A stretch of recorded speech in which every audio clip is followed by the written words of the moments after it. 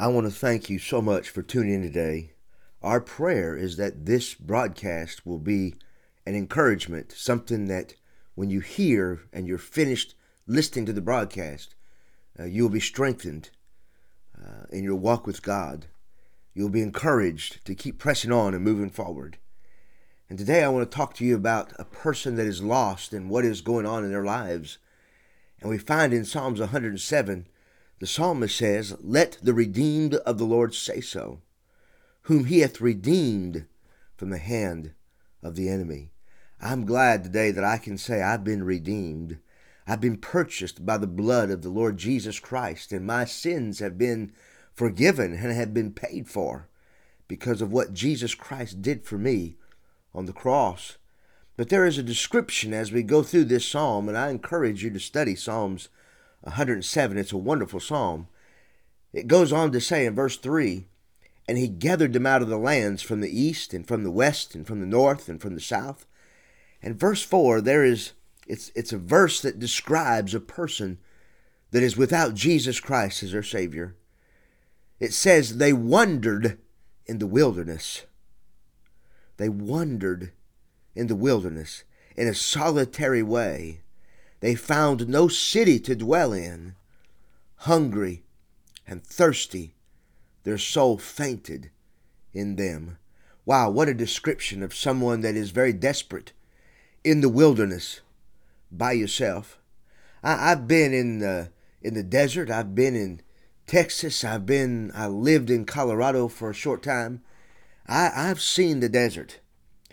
When you get up and I've heard people say that in Texas it's so flat that if you stand on your tippy toes, you can see the back of your head.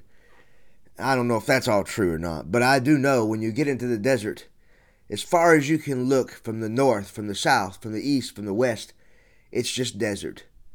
It's just flat. It's just sand. It's just hot. It's just empty. There's no green. There's no trees. There's no grass. It's just barren. And that in itself would be bad, but it says not only do we find ourselves in the wilderness when we don't know Christ as our Savior, the Bible says we're in a solitary way. That means we're all alone. I think the wilderness wouldn't be so bad if you had somebody with you, but to be there by yourself would be difficult. And friends, a life without Jesus Christ, you're in the wilderness. And in that wilderness, you're by yourself. Oh yes, you can fill your life up with material things, and you can try to fill your life up with partying and friends and carousing around and living life to make yourself happy. But in the end, in the nighttime, you're by yourself. You're in a solitary way. It goes on to say as we are thinking about a description of someone that does not know Christ as your Savior, it says in verse 5, they were hungry, they were thirsty, and their soul fainted in them. Friend, there's no peace, there's no real joy apart from Jesus Christ. Jesus Christ says, "I am the way, the truth, and the life. No man cometh unto the Father but by me." That means you can't get to God the Father. You can't get the peace of God in your heart without knowing Jesus Christ as your personal Savior.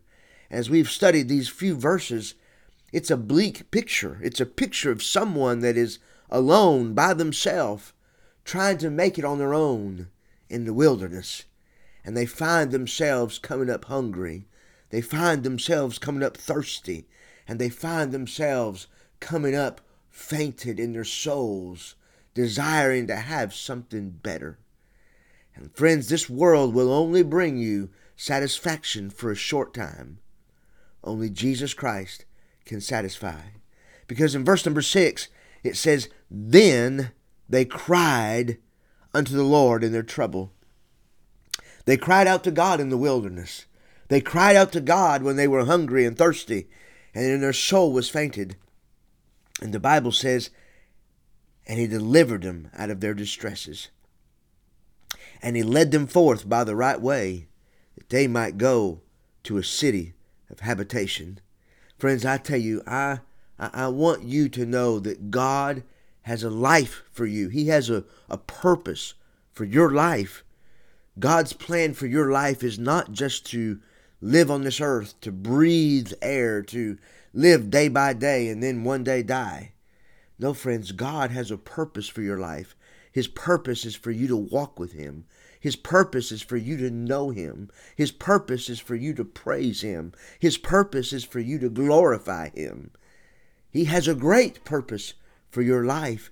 And until you come to Him realizing that you're empty, realizing that you need Him, you'll never know the joys of Him filling your life.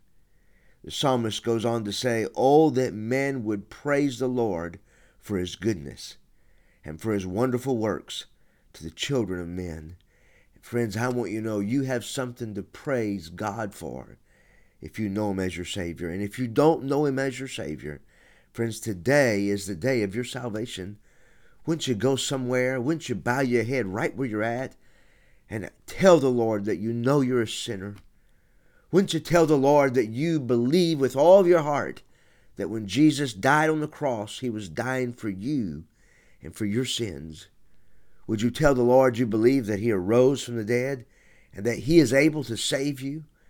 And then, friends, the Bible says if you believe in your heart and confess with your mouth the Lord Jesus, wouldn't you right now ask the Lord Jesus to come into your heart and be your Savior?